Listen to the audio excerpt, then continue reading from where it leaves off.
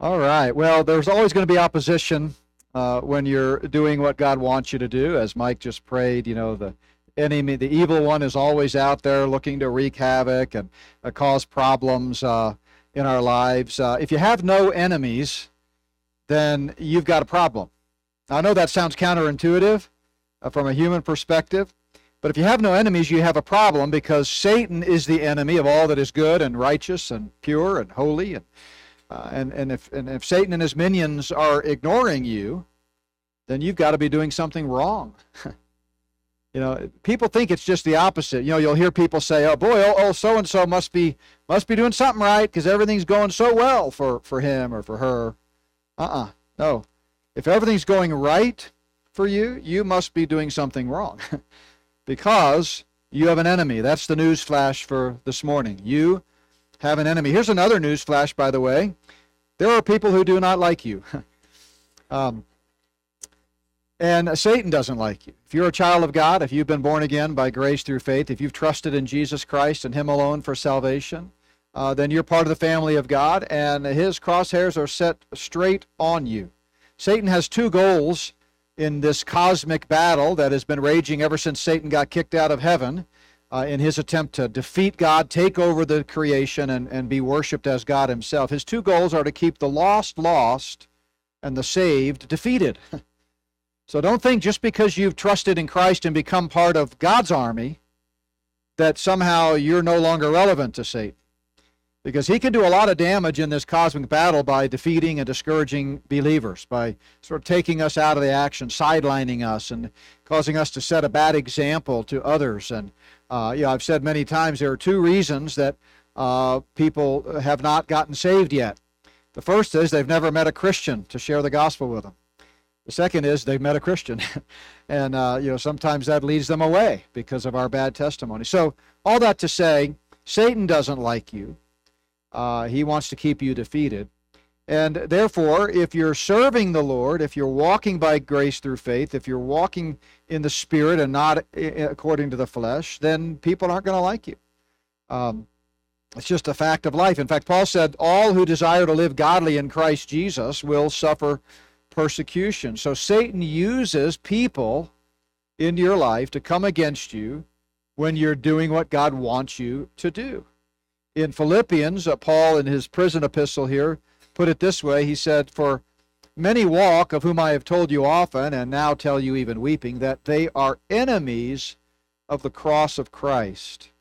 So one of the things we need to remember that we're going to be talking about this morning is that ultimately all of our enemies are tied back to Satan. See, there's only one of two options. Jesus said, if you're not for me, you're against me. So there's God and there's Satan. And as a believer, you're a child of God positionally. If you're not a believer, then you're a child of Satan. You're a child of wrath, the Bible calls it. And so whatever circumstances, situations that you're facing when you have these earthly enemies that are going to be doing the things that Nehemiah's enemies are doing in the passage we're looking at this morning, ultimately it's a tool of Satan. He wants to destroy you and discourage you. They are enemies of the cross of Christ. That's what it's about. See, Satan hates the cross because the cross represents his ultimate demise. The cross is where Jesus defeated death, hell, and the grave, and it was a pivotal moment in this cosmic battle because Satan thought he had won the battle. He brutally scourged and beat Christ. He hung on a tree. He died, was laid in a tomb, and Satan said, "That's it, I've won." But his victory lap was a bit premature, because 3 days later, the stone was rolled away. Christ defeated death, the last enemy, and Satan shrieked in horror.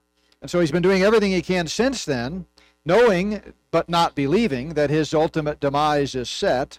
He doesn't believe that. He just is self-deceived. He thinks somehow he can still win. But knowing that, he's still doing all he can in this battle. And part of that means that we're going to have earthly enemies, but we need to remember, if they're legitimate enemies, people that truly, because we're walking with Christ, are coming against us because we're living godly, those enemies, though it may not seem like it in the moment, are ultimately enemies of the cross. That's what it's about. If you go back to Acts chapter 13, Paul and Barnabas' first missionary journey, And in this context, Paul is rebuking that unbelieving sorcerer named Elymas in Cyprus. And Luke tells us Saul, who is also called Paul, this is the first time his new name Paul is used, filled with the Holy Spirit, looked intently at him, this is Elymas, the sorcerer, and said, O full of all deceit and all fraud, you son of the devil, you enemy of all righteousness, will you not cease perverting the straight ways of the Lord? Notice that phrase, son of the devil. Again, as I said, positionally, you're on one of two teams. You're either a child of God. John 1:12 says, to as many as received him, to them he gave the power to become a child of God, and that is what we are. 1 John 3:1 says, behold, what manner of love the Father has bestowed upon us, that we should be called children of God. That's what we are. Or if you don't know the Lord, then you're a child of the devil, positionally. Now, what's interesting is, even as believers who are part of the family of God and positionally in Christ, we can still be acting like a child of the devil. Ever known someone like that? Well, me too. I keep a list, actually.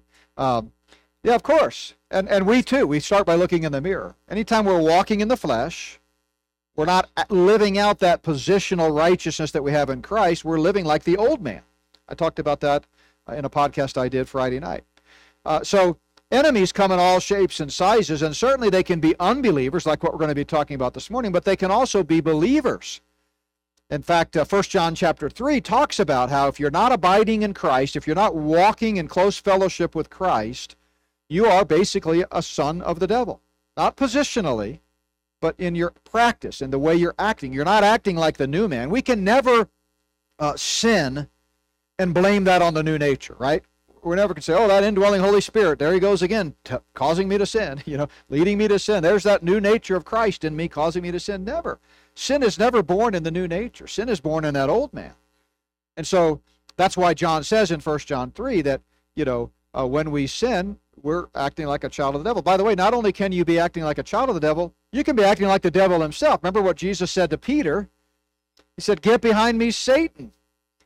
So, you think you come under the discipline of the Lord sometimes? At least he didn't call you Satan, right? That's pretty serious discipline that Peter was faced there. Peter was clearly a believer, but in that moment of trying to keep Christ from the cross is the context here. Jesus said, get behind me. You are an offense to me. You're not mindful of the things of God, but of the things of men. So believers come in all shapes and sizes. Enemies come in all shapes and sizes. They can be from unbelievers and they can be from believers, but the bottom line is, as long as we live on this old earth, enemies will be a fact of life. Now notice I said as long as we live on this old earth, because one of the neat things about understanding the world from a biblical viewpoint is that we know that one day all of the enemies will be put under Christ's feet when he comes back. The last enemy that will be destroyed is death. Death for the believer is the golden key that unlocks the riches of eternity. It's just a rite of passage. It has nothing to do with defeat or sadness or sorrow. That's why Paul says in 1 Thessalonians 4, we may sorrow over our believing loved ones that have died, but we don't sorrow as those who have no hope. We sorrow because we miss them. It's a temporary separation, but we don't grieve the way unbelievers do. See, death is still an enemy for unbelievers. You know why death is an enemy for unbelievers? Because it's appointed unto man once to die, and after that the judgment. If you die without knowing the Lord Jesus Christ as your Savior, you're going to spend eternity in a literal place of torment called hell. So it's a very serious enemy. But once you've trusted Christ, death is it's nothing. It's completely irrelevant because you've been given eternal life from the moment you place your faith in Christ. Just so happens that our eternal life starts out in this old earth, in this old body, sold under sin, but our citizenship is in heaven. We're a child of God, and when we die, it's just going from this realm of time, space, and matter instantaneously to be in the presence of God, 2 Corinthians 5:7. So death has been defeated, is what we're seeing here. By the way, I do a lot of research for writing and messages and conference messages and sermons and things. And I once saw this verse 26 here, that the last enemy that will be destroyed is death. I'm always researching quotes and trying to find unique quotes to cite in books. Someone actually cited that last phrase there, the last enemy that will be destroyed. They attributed it to J.K. Rowling in the Harry Potter series. And I thought, are you nuts? That's from the Bible. Paul said that, not J.K. Rowling. Interesting. By the way, I also saw a statement one time where Jesus said that you shall know the truth and the truth shall set you free. So that was attributed in a book I read to Anonymous. We don't know who said this. It's some anonymous person. No, Jesus said that. See, they're rewriting history right before our very eyes. It's unbelievable. But I want to invite you to turn to Nehemiah chapter 4 as we pick up our study through Nehemiah. Nehemiah knew what it was like to face enemies. Fierce enemies, painful enemies, harsh criticism. The task he faced was not going to be easy. It was a tough task, like we talked about a couple of messages ago. And it was made even tougher because of his enemies. But through it all, Nehemiah maintained his focus, and he did not allow his enemies to defeat him. He stood firm. What about you?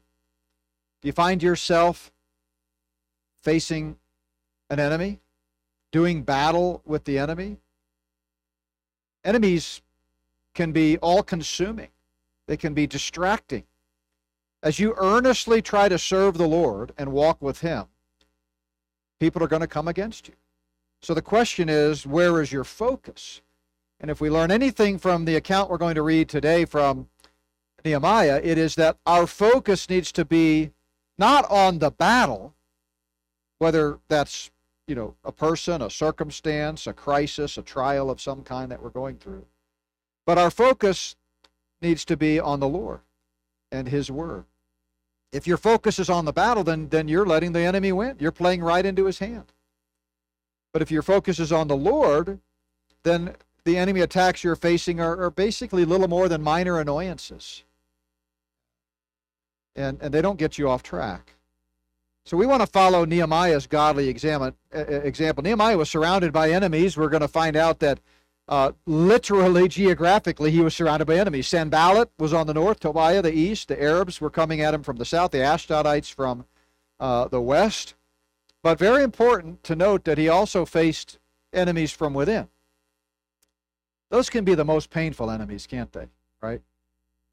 That you don't see coming. I know in our experience, 35 years of ministry, 31 since I've been married, we've been in a lot of battles.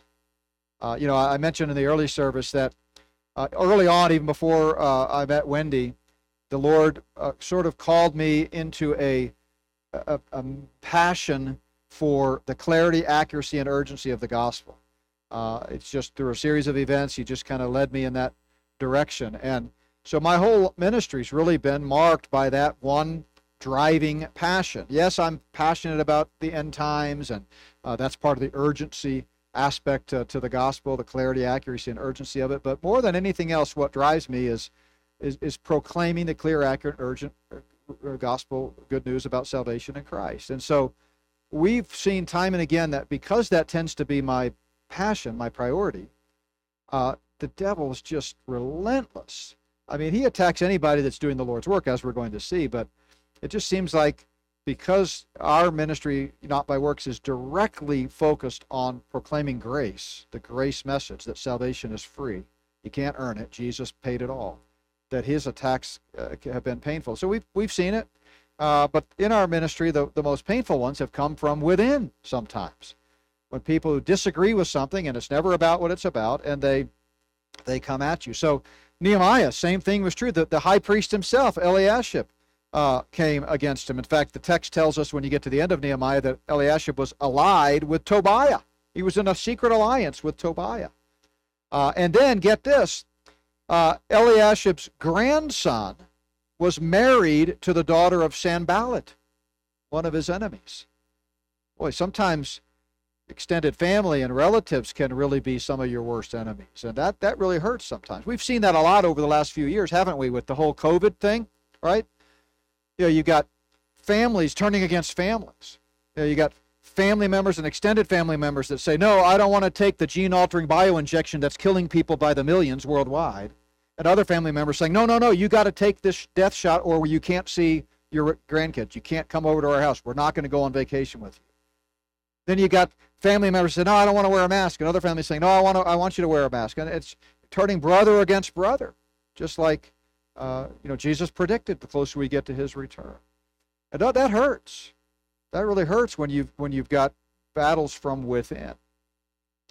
But I think what we're going to see this morning is never let the enemy keep you from doing a good work.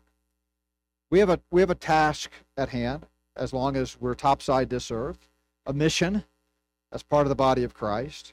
And never let the enemy keep you from doing that. An enemy is anyone who does not believe in what you're doing, doesn't like you, and is trying to keep you from doing God's work. And you don't have to be a minister, a vocational minister, to be doing God's work. All of us have a job to do. All of us are called to do God's work. An enemy of God's work is ultimately allied with Satan. They may not acknowledge it. They may not even realize they're a pawn in the game. But anybody who's trying to keep you from doing God's work is allied with Satan. So as we go through Nehemiah chapter 4, we're going to see, first of all, what to expect from our enemies. Now, next time, we're going to camp out in chapter 4 for 2 messages. Next time, because I couldn't really fit it all in one, we're going to look at how to respond to your enemies. And because we're having a missionary next week, it's going to be 2 weeks. So I'm going to leave you hanging for 2 weeks with what to expect from your enemies, but you won't be able to find out how to respond until 2 weeks from now. But actually, what's so great about being a believer is we believe in the priesthood of the believer. So you don't need me or any other preacher telling you how to respond to enemy attacks. You can go straight to the Word of God yourself and study the Word of God and figure it out. So don't hesitate to read ahead. Hopefully you're not just diving into the Word of God every Sunday only. You need to be reading the Word of God regularly. But for today, we're going to focus on 5 things to expect from your enemies. Now, I just want to read the first 15 verses of chapter 4, and then we'll come back next week and pick up the rest of the story. But picking it up in verse 1, but it so happened that when Sanballat heard that we were rebuilding the wall, he was furious and very indignant, and he mocked the Jews. And he spoke before his brethren and the army of Samaria and said, "What are these feeble Jews doing? Will they fortify themselves? Will they offer sacrifices? Will they complete it in a day? Will they revive the stones from the heaps of rubbish, stones that are burned?" Now Tobiah the Ammonite was beside him, and he said, "Whatever they build, if even a fox goes up on it, he will break down their stone wall." Then Nehemiah prays, "Hear, O God, for we are despised. Turn their reproach on their own heads and give them as plunder to a land of captivity. Do not cover their iniquity, and do not let their sin be blotted out from before you, for they have provoked you to anger before the builders." So we built the wall, and the entire wall was joined together up to half its height, for the people had a mind to work. Now it happened when Sanballat, Tobiah, the Arabs, the Ammonites, and the Ashdodites heard that the walls of Jerusalem were being restored and the gaps were beginning to be closed, that they became very angry. All of them conspired together to come and attack Jerusalem and create confusion. So there you have it, a conspiracy theory. Don't let anybody tell you conspiracy theories don't exist. I've talked in my Spirit of the Antichrist books at length about the biblical basis of conspiracy theories. It's all through the Bible. A conspiracy is just 2 or more people working together to do something illegal or nefarious or bad. Here's a conspiracy right here. And it's not a theory because we know from God's Word that it was taking place. Verse 9, "Nevertheless, we made our prayer to our God, and because of them we set a watch against them day and night. Then Judah said, the strength of the laborers is failing, and there is so much rubbish that we're not able to build the wall. And our adversaries said, they will neither know nor see anything till we come into their midst and kill them and cause the work to cease." That was their secret conspiracy. They were going to sneak in and destroy them. "So it was that when the Jews who dwelt near them came, they told us 10 times, from whatever place you turn, they will be upon us." So these other Jews overheard this conspiracy, and they came and reported to the Jews in the city, "Look," and they said it 10 times apparently, they're coming and they're going to be everywhere. Verse 13, "Therefore I positioned men behind the lower parts of the wall at the openings, and I set the people according to their families with their swords, their spears, and their bows. And I looked and arose and said to the nobles, to the leaders, and to the rest of the people, do not be afraid of them. Remember the Lord." I love that phrase. When you're under attack, remember the Lord. "Great and awesome, and fight for your brethren, your sons, your daughters, your wives, and your houses. And it happened when our enemies heard that it was known to us, and that God had brought their plot to nothing, that all of us returned to the wall, everyone to his own work. So what should we expect from our enemies? Number one, your enemies will disagree with you. That's where it starts. Any attempt to fulfill God's desires is almost certainly going to draw opposition from God's enemies because they don't think what you're doing is right. They disagree with you. Someone has said there's no triumph without trouble. There's no victory without vigilance. Warren Wiersbe put it this way: if you start building, you'll soon be battling. So be prepared. Be prepared. Notice they were furious and very indignant against them.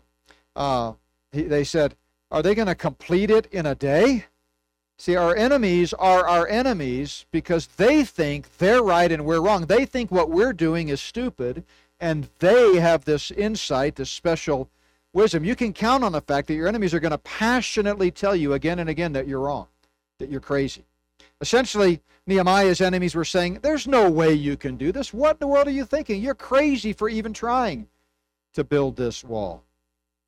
Nehemiah's enemies looked at the situation only from the human point of view. They didn't take into consideration that this was God's plan and God might have other ideas. See, there's a way that seems right to man, but the end of it leads to destruction. Proverbs says, the fool is right in his own eyes. Fools always insist that they're right. In the New Testament, we see Jude telling us, these speak evil of what they do not know. These speak evil of whatever they do not know, and whatever they know naturally, like brute beasts and these things, they corrupt themselves. Your enemies are going to disagree with you. They're going to let it be known that they have an opposite point of view that you do. And a lot of people, that's when they begin to cower. They like to be liked, right? I like to be liked. Anybody like to be liked, right? I like to be liked, but I like to serve the Lord too. And hopefully, in most of the time, I'll serve the Lord regardless of whether people like me. But like anybody, we have our weaknesses. But hopefully you don't cave in after just the disagreement, because there's a lot more coming from the enemy. The next thing that he'll do is he'll disparage you. When they can't win the battle intellectually or rationally or logically, the next thing they'll do is turn to personal attacks. It's one of the oldest logical fallacies in debate known to man. It's called ad hominem, where they speak out against the person, where they ridicule and mock the person rather than the argument. And I learned early on, not soon enough, sadly, because I used to, especially early on in my ministry, I used to be bad about employing this technique. It's funny that the older you get, the more you learn to be gracious. When you're younger, everything's black and white, you're right, and anybody who disagrees with you is a complete nutcase and stupid and an idiot. So, you try to make the argument, but then you get frustrated and you just start calling names, right? Well, in God's grace, somewhere along the way, early on in my ministry, he acquainted me with a mentor who really taught me the value of grace and the value of being gracious when defending our view. And so, by no means perfect, I often fall back into the old pattern, but by and large, I've really made it a hallmark of our ministry to be gracious to those that I disagree with. In fact, what's funny is sometimes I get email complaints from people that thought I was too soft on people that I disagree with. Don't you know what this guy believes? Well, yeah, I know, but he loves the Lord, and I disagree with him on this, but I'm not going to personally attack him. But that's what the enemy does. So be careful about that. We don't want to be taking tools out of the enemy's toolbox, but also be prepared for it. If your enemies cannot win the battle with you rationally, I think you're wrong. No, we're right. No, I think you're wrong. Here's why you're wrong. And they're trying to, to discredit you and to disagree with you. If they can't win it at that point, then they're going to move on to personal attacks. See it all the time. And that's what these folks did to Nehemiah. They mocked the Jews. They said, what are these feeble Jews doing? How in the world are they going to, build this wall with these stones that have been burned? And that day when limestone was subjected to intense heat and was burned, which the city had been burned by the Babylonian invasion, then it's unsuitable for building. You can't use it. In fact, back in that day, if they'd have had, building commissions and county building inspectors and permits and those kinds of things, you'd never be able to build a building out of stones that had been burnt, right? And so that's what they were doing. They were mocking them. And look at what this guy said, Tobiah. He said, look, this wall, if even a fox goes up on it, it's going to fall apart. It's going to collapse beneath them. You know, foxes are not that heavy. Foxes are fairly small animals, kind of light on their feet and adept. And, he's saying, look, this thing that they're building, it's not going to be worth anything. They're going to disparage you. They're going to mock you. And believers today face the same kind of ridicule. Peter said, speaking about unbelieving Gentiles here, he said, in regard to these, they think it strange that you do not run with them in the same flood of dissipation, speaking evil of you. See, they're under conviction on some level. Remember, Paul said in Romans 2 that even their conscience is bearing witness to them, even though they'd never admit it. And so they're going to do everything they can to try to get you to come along to their side. Come join us. Proverbs talks about, come join us to lie in wait. Come join this, this bad thing that we're doing. Be one of us. And the more you hold your ground and stand firm on the Word of God, then they're going to start speaking evil of you because they couldn't get you into this flood of dissipation. And by the way, this idea of disparaging you, this has a corollary to the church in the area of gossip. And I just want to take a moment to give a quick excursus on that, because through the years I've seen more than anything else, gossip will really begin to hurt a church. The tongue is powerful. James put it this way, no man can tame the tongue. It's an unruly evil full of deadly poison. With it we bless our God and Father, and with it we curse men who have been made in the similitude of God, the image of God. Out of the same mouth come blessing and cursing, and my brethren, these things ought not to be so. And so I just want to encourage you, as part of the family of God, a part of the local family at Plum Creek, watch out for gossip. Someone comes to you telling tales, talking about, oh, did you know what she did or he did, or digging up dirt from the past, or trying to just be critical. You need to put them in their place. The tongue is a powerful weapon. It has the power of life and death, and certainly our enemies know that, and they have a very sharp, forked tongue, frankly. But sadly, when we're catering in the flesh, even the body of Christ can be guilty of turning on people. So when Nehemiah's enemies began to mock and ridicule him, what did he do? Well, he prayed, once again, like he always does, and this is Nehemiah's famous imprecatory prayer. What's an imprecatory prayer? You see them all the time in Psalm 44, Psalm 70, Psalm 74, Psalm 79, a whole series of them in there. An imprecatory prayer or an imprecatory psalm is when, and I love it, and if you've never thought about this or heard this before, you're going to love it too. It's when you pray to God and say, will you tear my enemies up? Will you pour out hellfire and brimstone on my enemies and destroy them? Do you know it's okay to pray that? It is. We see it in Scripture, and this is what Nehemiah prays right here. Now, before you pray an imprecatory prayer, you need to make sure that you're doing the work of God, you're right with the Lord, and these enemies truly are enemies, because sometimes God puts believers in our life to give us constructive criticism, to help give us wise counsel. And if you're not walking with the Lord and someone comes along and is just trying to help you see the error of your way, imprecatory prayers aren't going to work. God's going to go, nope, they're my instrument. But if it's a true enemy of God, and they're coming against the work of God, and that's the key. It's not about you, it's about God's work and God's word. Man, let them have it. Let them have it. Pray these imprecatory prayers. Listen to what Nehemiah says. Hear, O God, for we are despised. Turn their reproach on their own heads and give them as plunder to a land of captivity. Do not cover their iniquity. Do not let their sin be blotted out from before you. By the way, he's not talking here about spiritually. Anybody can be forgiven if they'll simply trust in Christ. This wasn't about a spiritual thing. It's the consequences of their sin. Don't forget what they've done, God, to you, God. For they have provoked you to anger before the builders. See, there's an important principle in Scripture called vengeance is mine, saith the Lord. And we sometimes think of that in the context of not retaliating and taking matters into our own hands, and that's part of it. But the other whole side of vengeance is mine, saith the Lord, is that vengeance belongs to God. Let him do what he wants to do when we're coming under an attack by his enemies. So there's nothing wrong with this imprecatory type of prayer. God, go get them. My enemies are coming against you. I'm trying to faithfully proclaim your word. I'm trying to faithfully proclaim the gospel, and these enemies are coming against me. God, get them, and get them hard. Make them hurt. I mean, that's what the Psalms say, right? It's very similar to what Jeremiah prayed.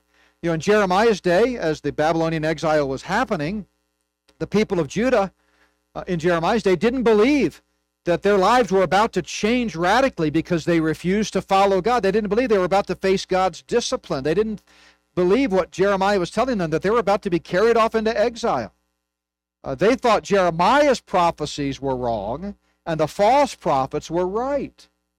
And there were several plots, by the way, in Jeremiah's day to shut him up and even kill him.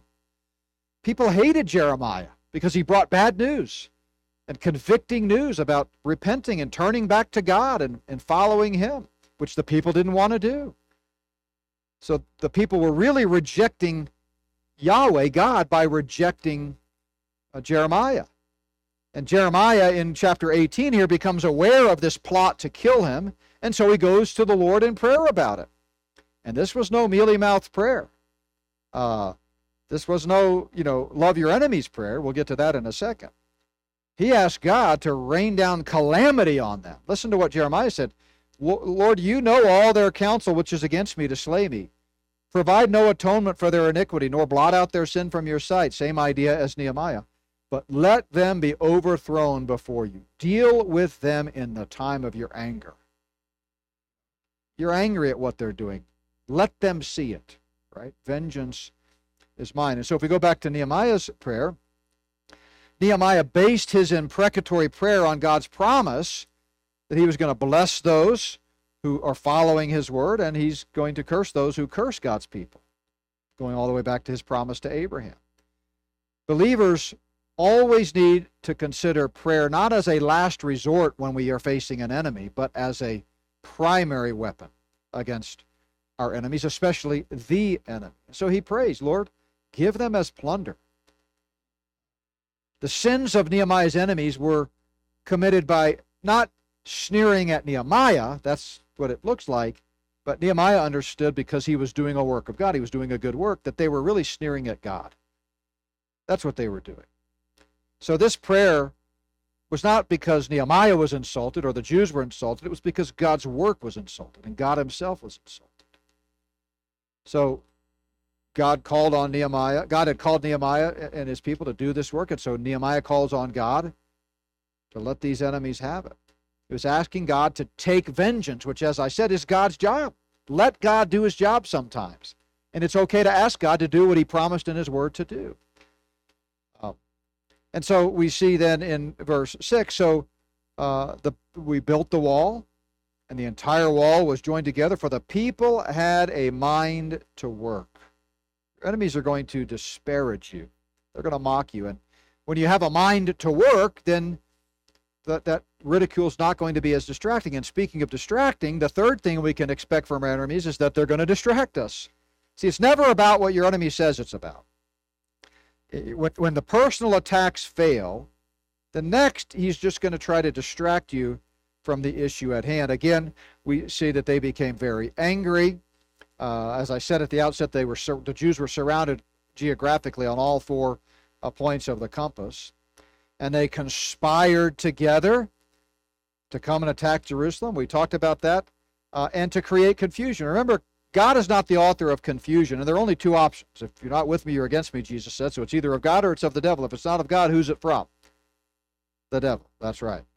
And so this time, he says, nevertheless, we made our prayer to God. So what's interesting here is this time Nehemiah didn't just pray, but he also took some practical action. He set a watch against them day and night.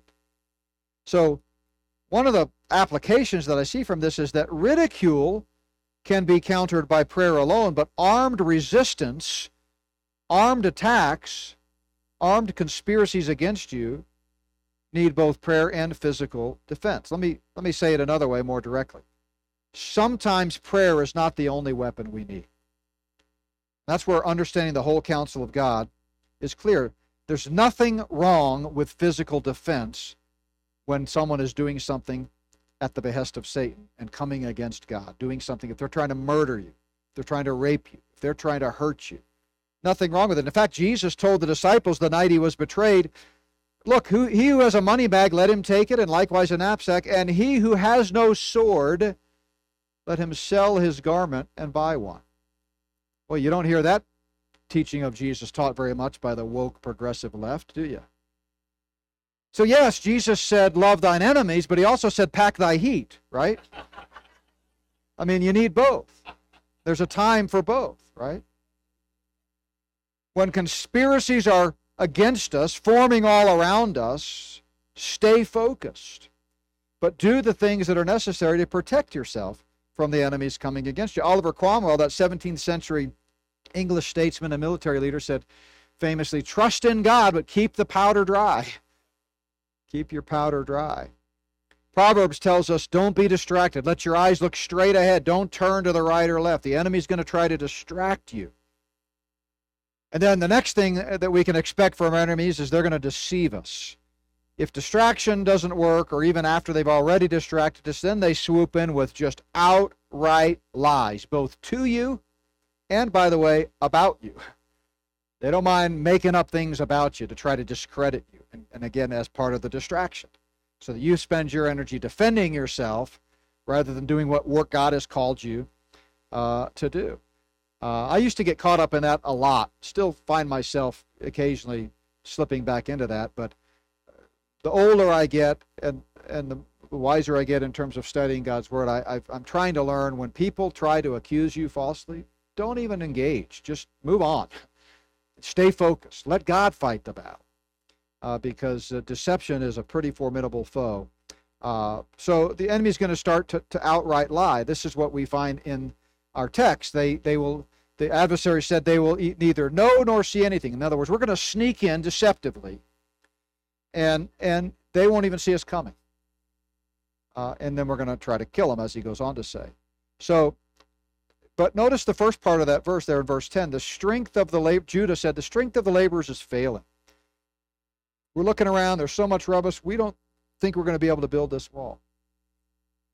So not only was there external opposition from the Jews' enemies, but the Jews themselves were becoming discouraged. Well, I guess so, right?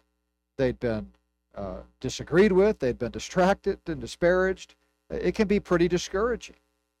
And the enemy took advantage of that discouragement and that exhaustion to just deceive them. So there's a valuable lesson here. The more we face attacks, the more susceptible we become to deception, because our spiritual, mental, and physical defenses are down. Remember, we are a bipartite being, immaterial and material, and they're all wrapped up together. Proverbs makes that clear. A biblical anthropology makes that clear. That's the reason when you're tired, you don't think as well. You don't think as clear, right? The last 2 or 3 weeks, we've literally collapsed into bed at the end of the day, because we've been dealing with so much of this flooding and the hail damage and contractors and appointments and estimates. And it's just like I'm in my office. My office is outside. I'm in my office working. I have a little on-air light that lights up when I'm on an interview or podcast or something. And no sooner does that light go off, people are knocking on the door. Hey, we want to know what you want to do here. And what do you think about this? And someone just showed up, Dad. Can you come out? And it's just like, go, go, go, go, go, keeping up with everything. And then at the end of the day, you're just exhausted. And that's precisely the time the enemy comes in, because it's so easy to take advantage of that exhaustion and try to deceive you. And I think that's what Nehemiah's enemies were doing, because deceit, Proverbs tells us, is in the heart of those who devise evil. So these evildoers that were trying to keep God's people from doing God's work moved in with lies and deceit. Paul tells us that evil men and impostors are going to get worse and worse, deceiving and being deceived. He says that in the latter days, people are going to give heed to deceiving spirits and doctrines of demons, speaking lies in hypocrisy. Paul says even within the church, there are those who don't serve the Lord Jesus Christ, but their own belly. And by smooth words and flattering speech, they deceive the hearts of the simple. So your enemies will try to deceive you, but ultimately and finally, your enemies want to destroy you. That's what they're trying to do. The longer you withstand the enemy's attacks, the angrier and more determined he becomes to destroy you. As I said at the outset, Satan thinks he can win this battle. He thinks someday he's going to have this world for his own. And for 7 years, he's going to succeed. He's going to use the Antichrist and the false prophet to preside over a one-world system, politically, religiously, and economically, after the church is rescued before the great and terrible day of the Lord's wrath. And for 7 years, it's going to be all hell breaking loose on earth as God's judgments begin to be poured out on the earth, and Satan's wrath is also being poured out on earth. But his regime will be short-lived. In the grand scheme of 6,000 years of human history, it'll be a 7-year period. And then Christ comes back triumphant, and he destroys the beast and the false prophet, the Antichrist and the false prophet, casts them into the everlasting fire prepared for the devil and his angels. Satan's final demise is still a little bit ways off after that. He gets put in prison for 1,000 years, but then he's set free, where finally Revelation 20 tells us he is cast into that same lake of fire where the beast and the false prophet are.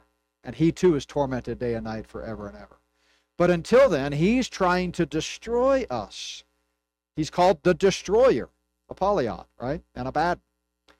And so the longer we withstand the enemy's attacks, the angrier and more determined he becomes. And that leads us to an age-old principle. Never underestimate the enemy. Shakespeare put it this way: "'Tis best to weigh the enemy more mighty than he seems." Never underestimate the enemy. Nehemiah, we read that our adversaries said they will neither know nor see anything. That's the deception and the conspiracy. Till we come into their midst and what? Have a stern discussion with them? No, they're past that already. They're coming to kill. In fact, when the Jews that didn't live in the city heard this plot developing and this conspiracy forming, they came, and 10 times, the text tells us, they told Nehemiah and his team, look, from wherever you turn, they're going to be upon you. They're going to be upon us, God's people. They're serious. The enemy is serious. He wants to kill you, right? That's why Peter says, be sober, be vigilant, because your adversary, the devil, walks about like a roaring lion, seeking whom he may devour. Jesus himself said the thief comes to steal, kill, and what? To destroy. It's one of the oldest principles of conflict. Never underestimate the enemy. So what should we expect from our enemies? And we're going to leave it here this morning, and then next time we'll come back to chapter 4, finish the chapter, and talk about how we can respond to our enemies. We already see a taste of that this morning, didn't we, with the imprecatory prayers. Now, everybody's going to go out of here today, start praying imprecatory prayers. Just be sure that the person you're praying them for is truly an enemy of God. You can't just, someone criticizes you the color of your shirt. You can't just go, Lord, rain down hellfire on them. We'd like to do that, but I don't think that measures up to the standard. But what can we expect? We can expect our enemies to disagree with us, to disparage us. There's a progression here. Then to distract us so they can deceive us and ultimately destroy us. So before I give you the takeaway today, let me just interject. If you're here today or you're watching on live stream and you don't know the Lord, then whether you realize it or not, you're on the enemy's side. You're a pawn in the enemy's game. You're on the enemy's team. You're a soldier in the enemy's army. First step is to trust in Jesus Christ and Him alone for salvation so that you can be adopted into the family of God and you can become part of God's army, right? And so if you haven't done that today, let me encourage you. Today's the day of salvation. And in simple childlike faith, trust in Christ as the only one who can save you. For those of you that are already on the Lord's side, remember, we have an enemy. There are people who don't like you. Satan doesn't like you. And he's going to do everything he can to distract you and ultimately try to destroy you. Don't let him win. So here's the takeaway. Don't expect everyone to like you, especially if you're standing on the principles of God's Word. So make sure you're standing on the principles of God's Word, number one. And then if you are, let it go.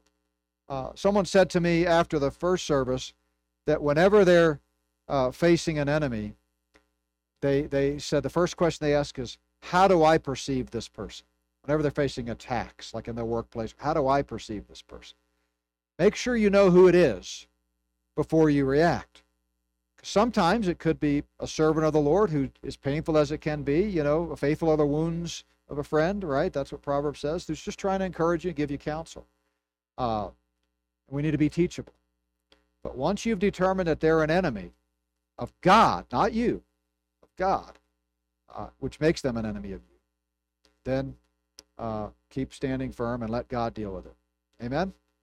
All right, let's pray. Father, thank you for this time together this morning. We love you. We thank you for your word, rich as it is, for giving us everything we need for life and godliness. We do pray that you'd protect us from the evil one, the enemy, as Mike prayed at the outset of this message. And we pray that you would give us strength and grace to be able to withstand all that's coming our way. Help us to examine our hearts and make sure that we're walking by faith and not by sight. Make sure that we're in the Spirit and not catering to the flesh. And we pray all this in Jesus' precious name.